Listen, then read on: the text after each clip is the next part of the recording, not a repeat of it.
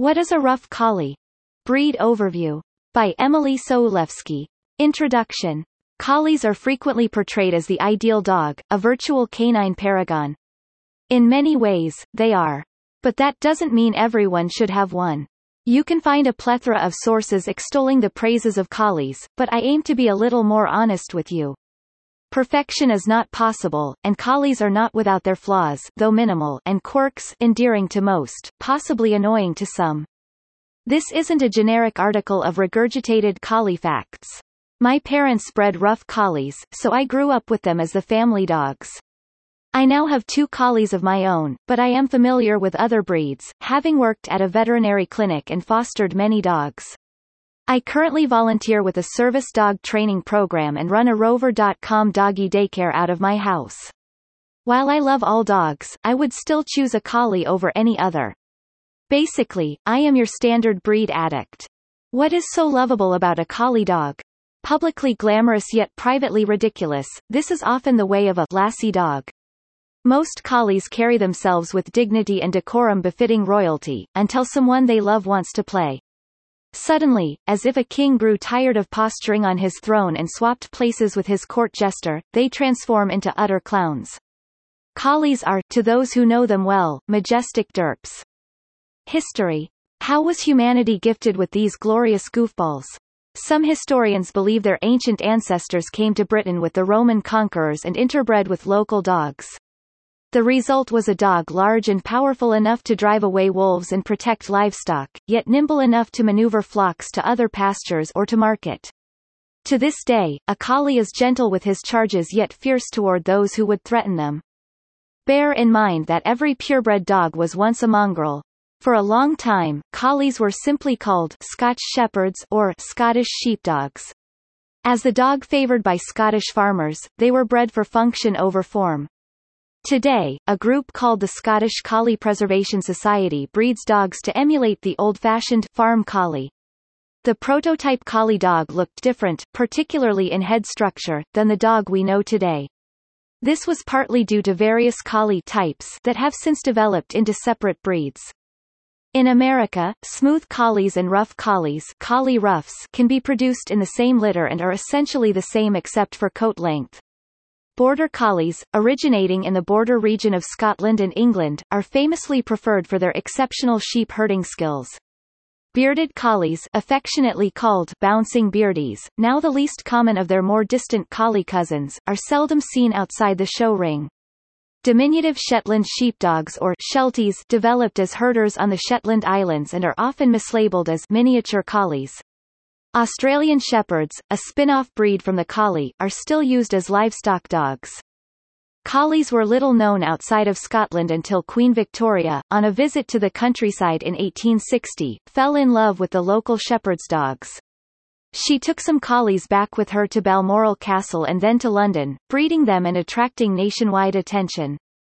The Queen's collies, raised and refined by their association with royalty, were likely interbred with setters and even borzois to achieve a longer head and more luxuriant coat. At the Crystal Palace Dog Show in Birmingham, England in 1870, collies were separated into 3 classes: rough-coated, smooth-coated, and short-tailed. In the United States, collies first appeared at Westminster in 1877 and created quite a stir. America's wealthy class began collecting and showing collies, which were all the rage for a time. As mentioned on the Collie Health Foundation website, the stories and books of author and breeder Albert Pacinter-Hune frequently featured collies and brought further attention to the breed, and a pair of white collies were even kept by President Coolidge and his wife. In 1924, a collie named Bobby made headlines by turning up at his family's home in Oregon 6 months after he had become separated from them on their vacation in Indiana. People who saw his story in the newspapers and had interacted with Bobby along the way sent mail to his family, describing parts of his journey. An investigation determined that he must have traveled nearly 3,000 miles on foot, crossing the Rocky Mountains in the dead of winter to return to his humans. Bobby became a local legend and national hero, with his exploits even earning him an entry in Ripley's Believe It or Not. Bobby's real-life story, subsequent book, and silent film may have inspired Eric Knight's iconic work Lassie Come Home, which was then made into a movie. Of course, one Lassie movie was not enough to satisfy a captivated public. Trainer Rudd Weatherwax and his collie pal went on to found a franchise, with several movies and a long-running TV series that shaped the imagination of a nation. The result was a Lassie craze that catapulted collies to international fame. From obscure farm dog to exalted queen's companion to fabulous movie star to ubiquitous family pet, collies had reached a zenith of popularity. But as is so often true, the notoriety was not all for the best. While demand for collies soared, opportunistic breeders flooded the market with indiscriminately bred puppies. Health problems increased due to these poor breeding practices. Lassie dog breed. Collies finally experienced a decline in popularity after the 1970s. This was not a bad thing, since it gave breed enthusiasts a chance to rectify some of the issues created by the collie boom. And Lassie's legacy lives on, as the phrase, "What kind of dog is Lassie?" is Googled over 4,000 times per month. To this day a rough collie is often simply referred to as a Lassie dog. Currently, the collie ranks 38th in popularity of the 193 breeds recognized by the AKC. As Patty Merrill, former president of the Collie Health Foundation, said, "We're okay with that." The work of dedicated breeders over the past several decades has largely been that of damage control, and it is paying off. Collie health. Collies are considered a relatively healthy breed now, with a life expectancy of 12 to 14 years. But as with any animal that has been selectively bred and studied for many years, some health conditions have been identified. Before adopting a dog or purchasing a puppy, it is best to find out what you can about health history. Collie eye anomaly. In particular, the majority of collies today, estimates from various sources range from 60% to 75% worldwide, are affected to some extent by C. collie eye anomaly. As its name suggests, collie eye anomaly or collie eye defect is a condition that can affect a dog's vision. While C does occur with high frequency in collies, it can also be found in Shetland sheepdogs, border collies, Australian shepherds, Lancashire Hylas, and Nova Scotia duck-tolling retrievers. C, when first identified over 50 years ago, affected an estimated 90% of collies in the USA, but numbers are down now due to careful selection and testing. At its most severe, C can lead to some vision loss and even total blindness, though such cases are now limited to less than 10% of the collie population. The good news is that most collies with C do not demonstrate vision problems, according to Eye Care for Animals. As stated by the Collie Eye, the condition in mildly affected animals does not worsen over time. The majority of collies with C, in human terms, might be considered somewhat nearsighted or in need of reading glasses. As stated by the Collie Health Foundation, the majority of dogs that are mildly affected will generally have perfectly adequate vision throughout their life. If you are looking to adopt an adult dog or want to evaluate the parents of a litter from which you may purchase a puppy, it helps to know that a dog past the age of 2 without signs of trouble is probably not at risk for vision loss from C. As explained on the Collie Eye website, complications from C usually occur in the first couple of years of life. C can be identified through genetic testing that pinpoints whether a dog is affected, is a carrier, or is clear of a condition.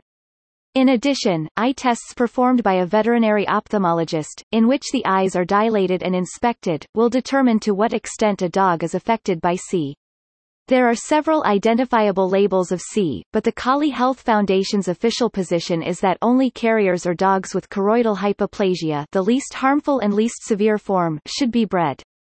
Progressive retinal atrophy. However, collies are prone to another inheritable eye condition called PRA, progressive retinal atrophy.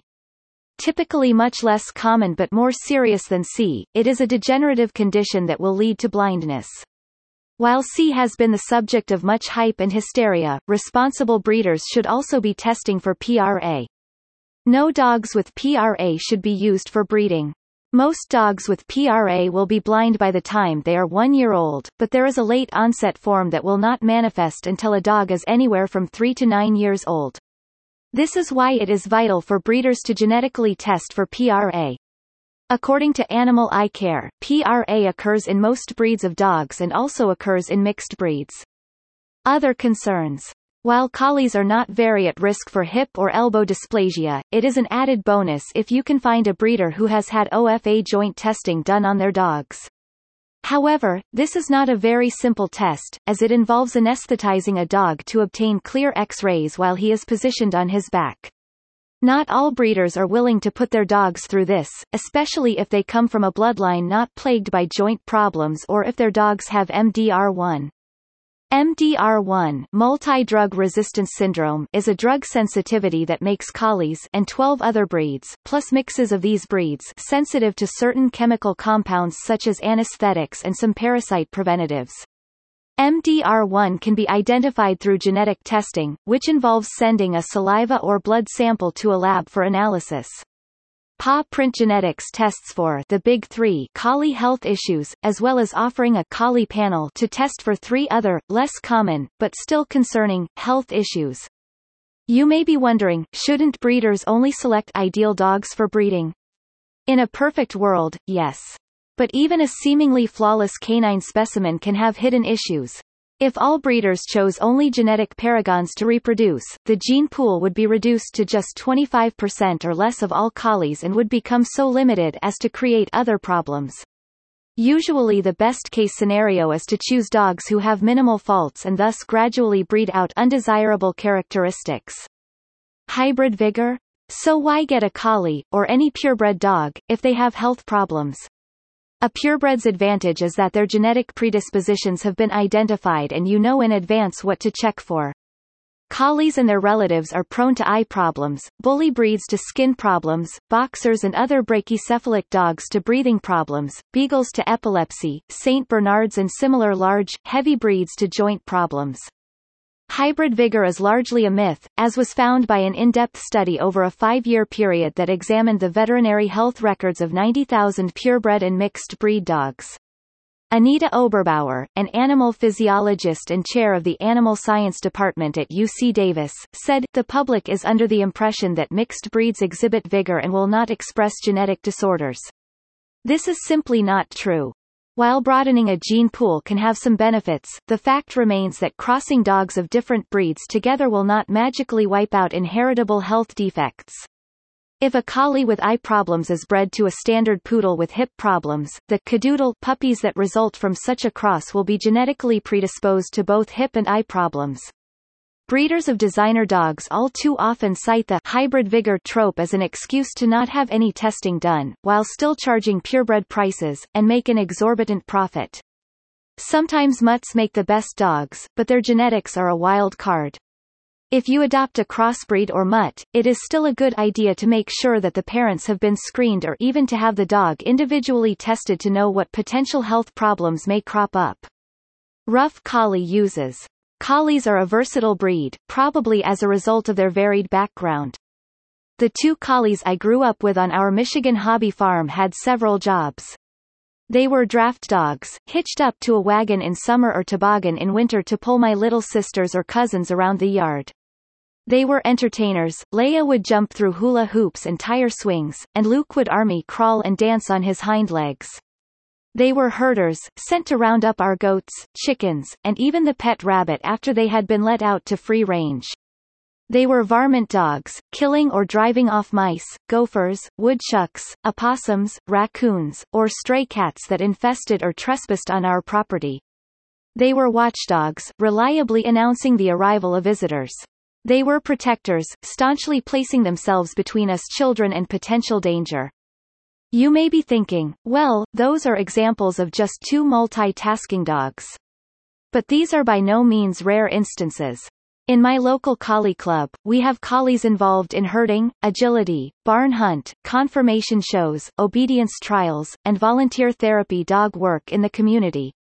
Some collies are still used as general-purpose farm dogs, particularly by those who value their gentler, less mouthy approach to guiding livestock.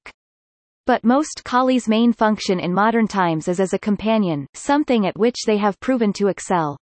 They have also successfully been used as service dogs. Smooth collies, due to their shorter fur and easier upkeep, are generally preferred over the Lassie dog breed as guide dogs for the blind, but rough collies can be used as PTSD, post-traumatic stress disorder, mobility assistance dogs, and seizure alert dogs, to name a few. Appearance. As a result of collies' worldwide popularity, their appearance and size now varies slightly from country to country based on differences in breed standards.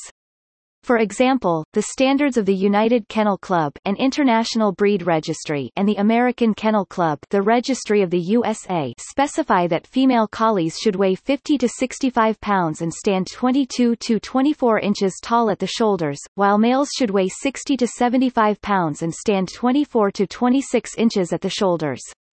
The UK, United Kingdom, and FCI, Fédération Cynologique Internationale standards, by contrast, call for a smaller dog ranging in wither height from 51 to 56 cm for females and 56 to 61 cm for males, with the weight unspecified. I am part of some international Facebook collie groups, and I follow thousands of collie Instagram accounts from nearly every nation under the sun. Because of this, I've learned to pick up on a collie's probable region of origin based on its look. If you scroll through our gallery of reader-submitted collie photos, you might be able to see what I mean. In general, American collies are larger, having longer muzzles with less of a stop, dished face, and very often erect ears that do not stay tipped, naturally folded over at the top without the aid of glue or tape applied when they are puppies. European collies tend to be smaller, with many of them having luxurious coats. South American collies seem to have larger eyes, harking back to the old Lassie type. Australian collies have a certain look, as do German collies. I could go on. The point is, no matter how much people may bicker over variations in head structure, ear carriage, and coat color due to region or bloodline, they're all collies, and as such they're all wonderful. Collies come in two coat types, long-haired roughs and short-haired smooths, and four main coat colors, sable and white, tricolor, blue merle, and white. Outcrossing to Borzois may have introduced the white coat pattern, which is still recognized in the US but no longer in the UK. Two merles should never be bred together, as such a breeding can produce double merle dogs that are blind, deaf, or both. This goes for merle dogs of any breed, not just collies. Some double merle puppies are born with no eyes at all. Unscrupulous breeders deliberately breed blue merles together to obtain an entire litter of merle puppies, which can be sold for more money since they are a less common color. Sadly, up to a quarter of such a litter can be double merles, which may be disposed of or sold to unsuspecting buyers as rare white merles. Other people produce such disabled puppies through ignorance, mistakenly breeding what they thought was a pure sable, but was actually a sable merle, to a blue merle. Sometimes sable merles have blue eyes or partial blue eyes, but if they do not, it is hard to distinguish them as adults from regular sable and white collies, as any light spotting, marbling they may have had as puppies usually fades. Often the only way to identify an adult sable merle is to check the ear tips for retained silvery hairs. Grooming. A rough collie requires maintenance, though not to the extent you might think. People who see my collies and me out in public often say things like, "Oh, I bet grooming a rough collie must be terrible." Honestly, it's not, though I'm sure that's a matter of perspective. On average, I spend 15 to 30 minutes once a week per collie. Yoshi, my fox-like female, is the 15, while Gustav, my lion-like male, is the 30. The secret is in the upkeep. Make the grooming a regular thing, and it's surprisingly manageable. Personally, I enjoy the grooming sessions and see them as a bonding experience with my dogs. Most female rough collies are easier to brush out than males. They don't generally get such a luxuriant mane. However, they do have a full shed after giving birth or after each heat, which occurs every 6 to 9 months in unspayed females. If you love the collie personality but don't want the coat hassle, consider a smooth collie. They aren't as glamorous as their long-haired relatives and so don't get as much attention, but they are just as fabulous in every other way and far more low maintenance. Collies are described as seasonal shedders. As spring gets into full swing, you can expect a big pre-summer blowout of the suddenly superfluous undercoat. It will come out in clumps, like a horse casting off its shaggy winter coat. This natural thinning of the undercoat is how a collie prepares itself for the summer heat. Never shave a collie. I'll say that again, please do not ever shave your collie. If you outsource the coat maintenance, don't let your groomer do it either, no matter how professional they think they are. Shaving any double-coated breed also leaves them prone to skin infections and reduced, altered coat quality. It does them no favors and actually removes the natural insulation that helps them stay cool in hot weather. A collie's hairs are hollow, allowing heat to travel out the pores and be released through the hair shaft. Dogs do not sweat through their skin like we do, except on the paw pads. Panting is their natural cooling system. I don't shave my collies, and we live in Florida. They survive just fine. Bathing a collie. Collies are also referred to as dry clean dogs, as brushing removes dirt and debris from their coat. Some will even lick themselves clean like cats. They do not typically carry an oily coat or offensive doggy odor. However, a good bath is recommended every few months, some say only once annually, preferably with a mild or medicated shampoo to avoid skin irritation. Depending how thick your collie's coat is, you may need to wet and wash them in sections. It can also help to pre-mix a solution of shampoo and water in a pump bottle or empty dish soap container to squirt it onto the skin. Be sure to rinse and dry as well as possible to prevent hot spots from cropping up. Rough collie shedding. When not in the throes of a seasonal blowout, rough collie shedding is comparatively minimal to other double-coated breeds. You won't normally see the long, single hairs constantly decorating furniture and floors of houses belonging to German Shepherds or even Labrador Retrievers. Instead, soft collie under fur clumps into tidy little tumbleweeds, easily located and swept or vacuumed up. It's also fairly simple to get off of clothing, since it can be rolled into fun little furballs between your fingertips or removed with a lint glove or roller. Some side notes on cleaning up after the Lassie dog breed. Investing in a brush for deferring furniture and certain types of rugs saves tons of time and effort. Also, a long-handled FU remover or carpet rake is better than a regular broom for sweeping up hair. Trust me, I want to compose an ode to mine. I discovered the amazing properties of fur rakes while working at a veterinary clinic. They've made common brooms almost obsolete for me, since they can be used on bare floors also. Exercising your collie. Collies are considered to be average energy dogs. Most of the time, they are content to perform bear rug impersonations. Usually they are good with one walk a day, or a rousing game of tug-of-war or fetch. I went through a rough patch for a while, and I was living in a trailer with no yard for Gus to run in. At that time, we had 2 walks every day like clockwork, with off-leash time on the weekends. If you have an apartment and no fenced yard, keeping a collie can be done, but it will take some commitment on your part. Also, take the weather into account when exercising your collie. Dogs can and will overheat faster than humans, and are thus more susceptible to heat stroke. Because we live in Florida, I never walk my dogs midday during the hot months, which is most months, and when we do walk, we avoid pavement, especially asphalt or blacktop, if at all possible. Some people also opt to have their dogs wear footwear, for the same purpose that humans wear shoes. While this may seem ridiculous, what's really ridiculous is dogs ending up at veterinary emergency rooms because their paw pads were horribly burned. Dog shoes can also be helpful in cold climates. When we lived in Michigan, I fished many an ice ball out from between my collie's paw pads. You can save yourself and your dog the hassle by investing in some canine snow boots. Sometimes I just play inside with Yoshi on rainy days or when I'm not up to a walk. A dog park is another alternative for those days when you're feeling less active, since you can let your collie off leash to get their energy out with other dog friends. If you have a more high-energy collie dog, you may want to consider nosework training or involvement in agility or herding competitions. For puppies, the energy requirements will obviously be higher. When Yoshi was younger, she got 2 walks per day, usually one in the morning and one in the late afternoon. That way, she would be less inclined to boredom and destruction when we were away, and she would let us sleep through the night. A tired dog is a good dog. Training. When it comes to training and personality, collies are relatively easy. Yoshi, my newest collie, has been the most challenging by far, but I would still take Yoshi on her most rotten day over nearly any other dog on their best day. Generally, even a naughty collie is still a good dog.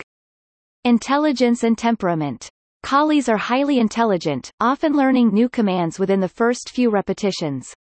They are eager to please, if they like you and have a bond with you. Plenty of collies win obedience titles. However, they are not biddable for just anyone. If someone else tries to order Gus around, he looks at me as if to ask, do I really have to listen to them? They have a mind of their own, you see, and aren't too keen on robotic obedience. Otherwise, they'd be featured on Top 10 Smartest Dogs lists more often. This intelligent disobedience isn't necessarily a bad thing. There are times it can save a human's life. For instance, a seeing eye dog should not obey a command to cross the street if it sees a car coming. A dog's ability to think for himself can actually make a better worker, since the best herding dogs do not need to be micromanaged. Being able to say, go get the sheep, is simpler than having to show a dog through every step of the process necessary to bring in the sheep. While a dog will need guidance when introduced to a new task, the ability to work independently at some point is important. If you give a collie a command, it may not be obeyed promptly. Sometimes they like to evaluate how they're feeling and what reward you're offering, then decide if they will do what you ask. You may have to repeat yourself 2 or 3 times, with increasing firmness, until they finally sigh heavily as if to say, oh, fine, if you insist. Basically, collies can be stubborn, in a polite, Barnaby sort of way. Many times I have asked one of my collies, and I'm now on my 4th and 5th, to do something, only to have them stare coolly at me with an expression that says, I prefer not to. If a collie doesn't see the point of doing a thing and isn't sufficiently motivated, they will be disinclined to do it. In this respect, they can be on the same wavelength with cats. Like people, not all collies are created equal. My boy Gustav loves to wow an audience with his trick repertoire. The more people to impress, the more of a ham he becomes. He is motivated by lavish praise. My girl Yoshi couldn't care less if a crowd of people is watching, because public opinion matters not at all to her. She is motivated by the promise of play. Collies are sensitive, to the extent that some owners swear their collies are psychic. They are emotionally intelligent, picking up on moods, registering tones, and reading facial expressions to an uncanny degree. To my shame, I have a perfect example of this. My collies like to lie directly in front of doors or in pathways, ideally positioned to receive attention as their humans come and go. Due to this adorable but inconvenient habit, my dogs know the word move, which I sometimes have to repeat, see above. Except when I'm grumpy. At such times, the collies take one look at my face and clear the way without my having to say a word. Obedience and manners. Due to this sensitivity, it is almost criminal to use heavy-handed training methods with rough collies. A collie will respond to a word, a tone, a gesture, a directional cue, a look, a silence. If you treat them with respect and love, they will lavish the same on you, tenfold. They will learn quickly, in an effort to make the person they adore happy, and they will adeptly pick up on not only obedience training, come, sit, lie down, stay, but also manners training, quiet, wait, move, no, go. Manners training is crucial if you want your collie to be a beloved member of your household. It's no fun being that embarrassed pet parent who shoves their dog in a crate, the garage, or the backyard every time someone comes over. With a collie, this shouldn't be necessary. If you teach your collie to greet new friends with paws on the ground, not to be a haunting presence at meals, and not to be a nuisance barker, you will have a much calmer home. Applied behavioral training. There seems to be this misconception now that only positive reinforcement can be used when training a dog. This likely stems from a total misunderstanding of the technical terms used in ABA, applied behavioral analysis, which is a field related to psychology. As someone who has worked as an ABA instructor, I know firsthand that ABA definitions are different from the language of everyday people. For instance, negative reinforcement does not mean abuse, it means the removal of something negative in order to increase a desired response, probably not at all what most people would have thought. In ABA terms, punishment doesn't mean abuse either. Positive punishment refers to the addition of something and negative punishment refers to the removal of something, both with the goal of decreasing an undesirable behavior. In reality, both reinforcement positive and negative and punishment positive and negative can be used in tandem as part of a behavior modification plan. Simply stated, some people act afraid to reprimand their dogs at all, but correction happens all the time from other dogs and even the environment. Rewards, treats, praise, play, etc. should absolutely be the go-to, but reproof is sometimes necessary to keep bad or even dangerous habits, like car chasing, from forming. Just remember that correction without connection will not get you very far. A trusting bond is essential for progress. At a conference for ABA instructors, I met dog trainers as well as teachers, and I even attended a session taught by a successful zoologist and animal trainer. The way we learn is not so different from the way animals learn, in that our behaviors are shaped by our environments.